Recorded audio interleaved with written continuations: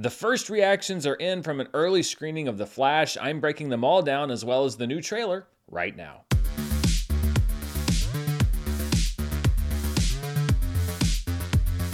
This video is brought to you by Babbel. Go to babbel.com/Dan for up to 55% off your subscription, and stay tuned after the video for more info.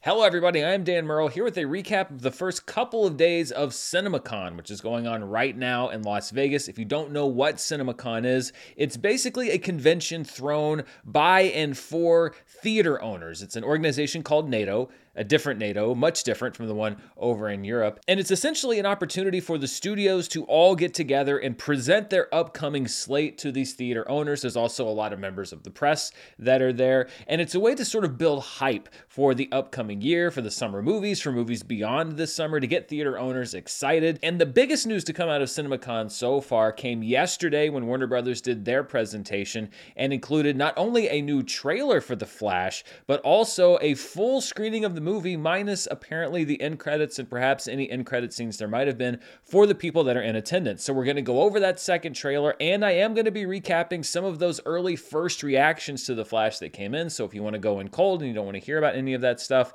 you can check down there. There are some time codes. I also talk about other things that were talked about at CinemaCon. So let's look first of all at the second trailer that came out for The Flash, presumably the final trailer since we're only a few weeks out from the movie coming out. And for me, there wasn't a whole lot new in this trailer. We got a bit more of a look at Michael Keaton's Batman, and it appears that he's rocking quite a Batmane at some point in the film. This is either, I think, Bruce Wayne just kind of letting it grow, just go with the old man hippie vibe, or we could be getting some of that Bruce Wayne in disguise stuff that Batman the Animated Series in particular did really well. And if this movie is doing that with Batman, then I am 100% there for it. If they're doing the thing where Michael Keaton just grew a luxurious head of white hair, that's fine. But I much prefer the Batman in disguise thing, because that's the whole detecting thing about being Batman, the world's greatest detective. Hey buddy, you looking for a job? Maybe.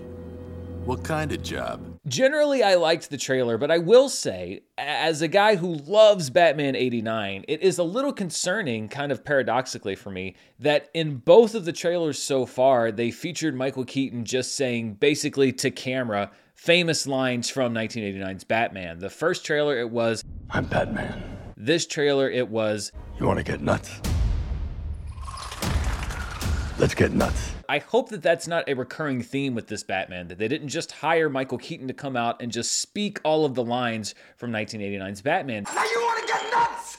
Come on, let's get nuts. Because I think that reincorporating an older character can be so much more meaningful if you have a deeper purpose to it than those sort of surface level references. It would be sort of like if they had put Tobey Maguire in the trailers for Spider-Man No Way Home, if in the first trailer you have a clip of Tom Holland saying like, who are you? And you have Tobey Maguire in the trailer saying like, who am I?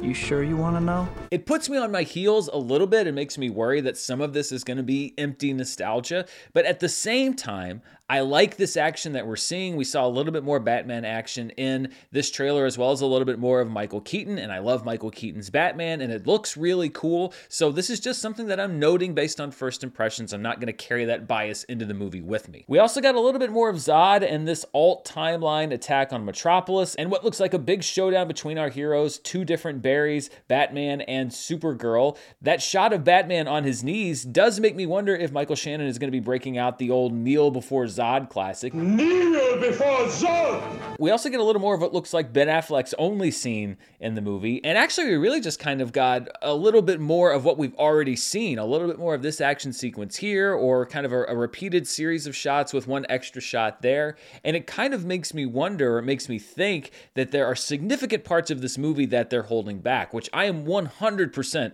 okay with. I'm all for trailers holding stuff back. I don't want to see the whole movie before it's even released. It's still a great looking film, and I think that there's a lot of room for emotional depth in the story. You have Barry and his mom and all the beats that are familiar from the Flashpoint storyline, and I think that there's a lot that you can get into there. And really, I'm still very much looking forward to this movie. I mean, honestly, the Batman element is the biggest draw for me, just because I love Michael Keaton's Batman that much. But I think there's a lot of story possibilities, and it does look really cool. And I think that's okay to say about a superhero film. It looks cool. It looks like the action sequences are going to be cool, and I want to see what they do riffing inside of the DC universe. So the movie was screened almost in full for the people that were attending CinemaCon last night, and we got our first batch of social media reactions, and a lot of these reactions are from what I would consider colleagues of mine, people that I know, people that I'm in associations with, and so I know that these are people that are very devoted to movies and very excited about film.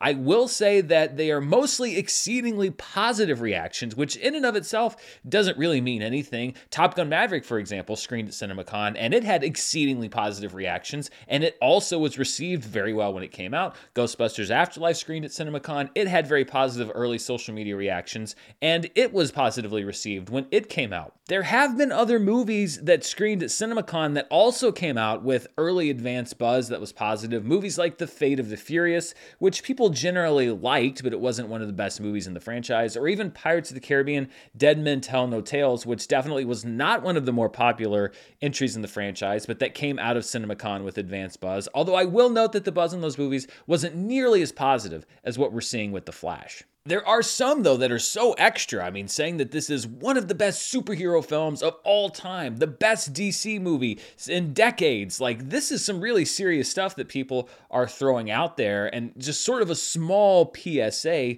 which is that, yes, these are very, very exciting first reactions, but keep in mind that this is also one specific audience in one specific setting. CinemaCon is a convention, but it's also there, as I mentioned, to sort of hype up the theatrical slate, and there is this excitement in the air in that sort of environment. I would liken it to a movie premiere. A lot of times when people go to these premieres, the social media traffic is very positive right after because you're with a very engaged and excited audience. You're the first people to see it, and so there is something environmental about that. And I'm not saying that anybody's being disingenuous about their opinions. I think that most people probably were legitimately excited by this movie, and there's very little bad out there. Even the detractors to the film are mixed reactions instead of altogether positive ones. But the main point I'm making is it is so easy to see these huge positive reactions and sort of stake your claim on that. And I would just caution to not set your expectations entirely based on this one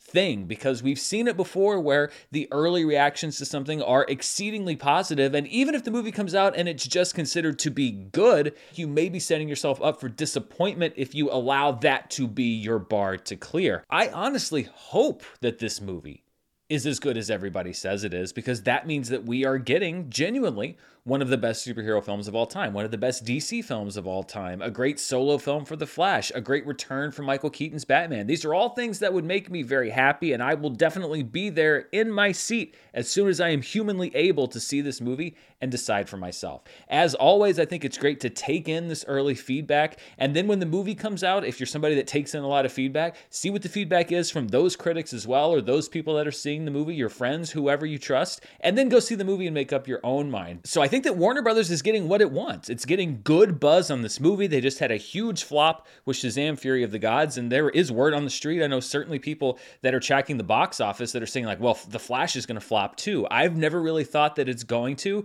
but this is what Warner Brothers wants, and I think that they knew that this movie would probably play well. They want that early buzz. It has now been achieved. I did think it was a little interesting, and I hate to bring up a sore subject. I'm not saying that every review has to be about the real life issues with Ezra Miller off screen, but the most that I saw referenced in the coverage of these reactions that I was reading were maybe a few hand-wavy references to like, oh, well, Ezra Miller's certainly had some troubles off camera, but they're great in this film. And I mean, that just kind of hits me wrong. I'm not saying that the discussion of this movie has to be entirely about Ezra Miller, but it does kind of feel like that they were in a movie that people liked, and so people are just like, well, what? We're just gonna kind of shove that over there in the corner, and I don't necessarily think that's fair. It's a difficult balancing act because there is a separation of the art from the artist, and so not everything about this film has to be about what Ezra Miller's been doing off camera, but at the same time, there have been a lot of reports about a lot of different things, and I just think it's interesting that there's been little to no talk about it, or even just the idea of, hey, listen, I'm conflicted about this, or hey, listen, I acknowledge this, but I'm going to be looking at this from an artistic standpoint and not from a real world standpoint. I just hope that people don't kind of want to shove it under the rug and forget about it, because I think it is something that bears discussion. I know that my own thoughts about the movie, I'm going to have to be doing a little bit of separating here, because there is still enough pending out out there. I know that there's been talk that Ezra Miller is seeking treatment for, what they describe as some crises that they were going through. And I'm rooting for Ezra Miller to come out on the other side of this. Whatever consequences need to happen, I hope that those are just and fair consequences to everyone involved, both to Ezra Miller and to the other people to whom these alleged incidents occurred. And then I want everybody to sort of progress on a way that's mutually beneficial for all parties involved. But I don't think the answer is to just sort of ignore the issue altogether. So we had a good looking second trailer for The Flash. We had very positive public reactions to the first screening. Let's look at some other news that came out of CinemaCon just in the past couple days, and we'll go back to yesterday before everything that happened with The Flash. First of all, the head of Warner Discovery, David Zaslav, came out on stage to confirm that the company has really done a complete 180 since the merger. Zaslav said, quote, "We do not believe in streaming movies. Movies in theaters perform substantially better when we bring them to HBO Max than any of the direct-to-streaming movies. We said it 9 months ago, and we said it 6 months ago. We have never felt stronger about it," which is funny because they didn't say it 12 or 15 months ago because they had the exact opposite opinion. That was one of the craziest stories. When HBO Max announced that all of our movies for an entire year are going to be day and date on our streaming platform, I honestly didn't know how that was going to work out. I think in retrospect, it's going to be looked at as one of the biggest mistakes in modern media history. We are in a really double transitional period. We were already in the transitional streaming period, and then the pandemic hit, and that's also its own transitional period. But I think it's pretty obvious that the word on the street has gotten out that the direct-to-streaming only or even the day-and-date approach is not the right way to go. And here we have David Zaslav basically saying, like, not only are we not going to do that anymore, we're going to put 15, 20 movies a year in theaters. And of course, the theater owners were very happy to hear that. There were also some presentations for various Warner films that are upcoming. One of them is Aquaman and the Lost Kingdom. There was a trailer that was played exclusively for The Room. Apparently, this is going to be more of a buddy comedy with Aquaman and Orm, aka Patrick Wilson and Jason Momoa. So that'll be coming out at the end of the year. Dune Part 2 came in and played some footage specifically for The Room. We'll likely see this stuff in the next few weeks as these movies start to ramp up their marketing campaigns. There was also confirmation that the entire film was shot in IMAX and will be projected in IMAX. So Dune, one of those movies that went day and date on HBO Max, now going bigger for its sequel in theaters. And then Barbie also played some footage. Greta Gerwig was there, Margot Robbie and Ryan Gosling were there, and the movie was confirmed to be about Barbie leaving the Barbie world and going into the real world. Will Ferrell playing the CEO of Mattel. I still love that Barbie and Oppenheimer are sticking to their guns and releasing on the same day. That's just one of the best box office matchups of all time. Going back to Monday, Sony kicked off things at CinemaCon with a presentation on some of their upcoming films. The first one was Napoleon, which is going to be an Apple TV Plus film, but it is being produced and released by Sony. And there was actually confirmation that the movie will not go straight to Apple TV Plus. It's going to have what was described as a robust theatrical release around Thanksgiving, and then will go to Apple TV Plus. So we see another streamer embracing the theatrical window first before going to streaming, something that Netflix has vowed they will not be doing. There was a short message from the cast of Ghostbusters Afterlife where the sequel was confirmed to be taking place in New York City. That movie releases on December 20th. There's a little bit of news around Kraven the Hunter, which is starring Aaron Taylor Johnson. They showed a little footage and it was confirmed that this will be an R-rated film, the first Marvel Sony R-rated film.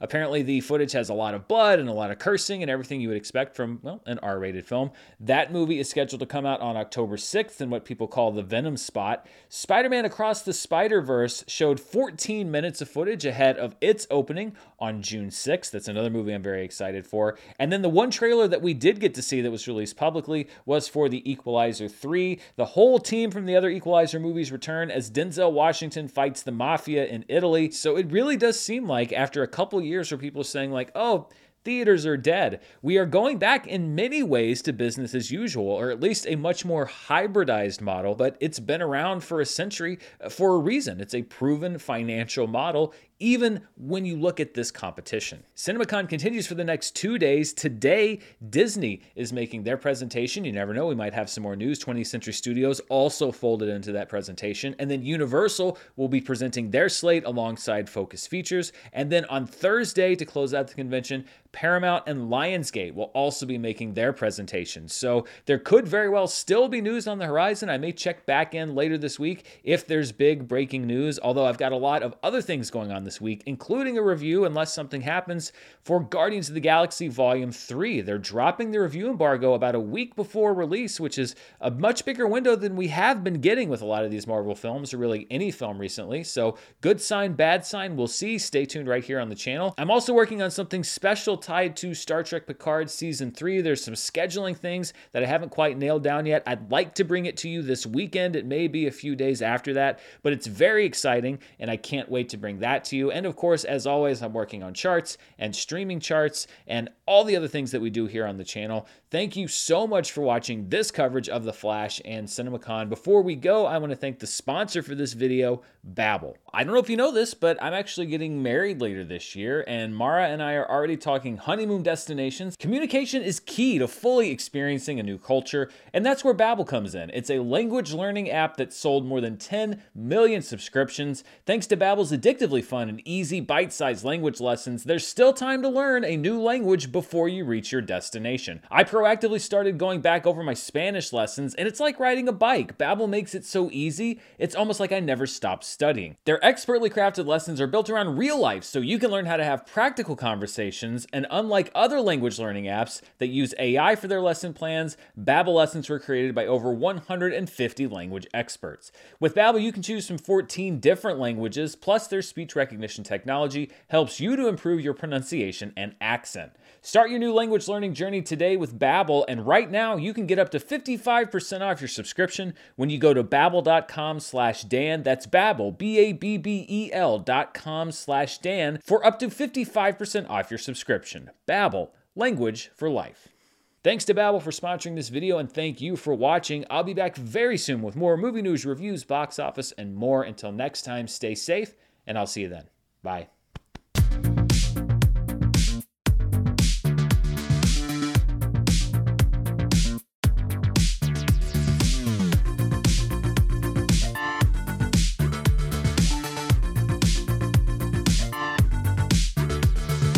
Waiting on a tax return? Hopefully it ends up in your hands. Fraudulent tax returns due to identity theft increased by 30% in 2023. If you're in a bind this tax season, LifeLock can help.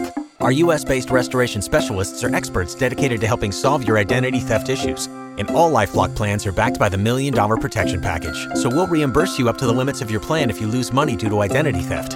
Help protect your information this tax season with LifeLock. Save up to 25% your first year at LifeLock.com/aware.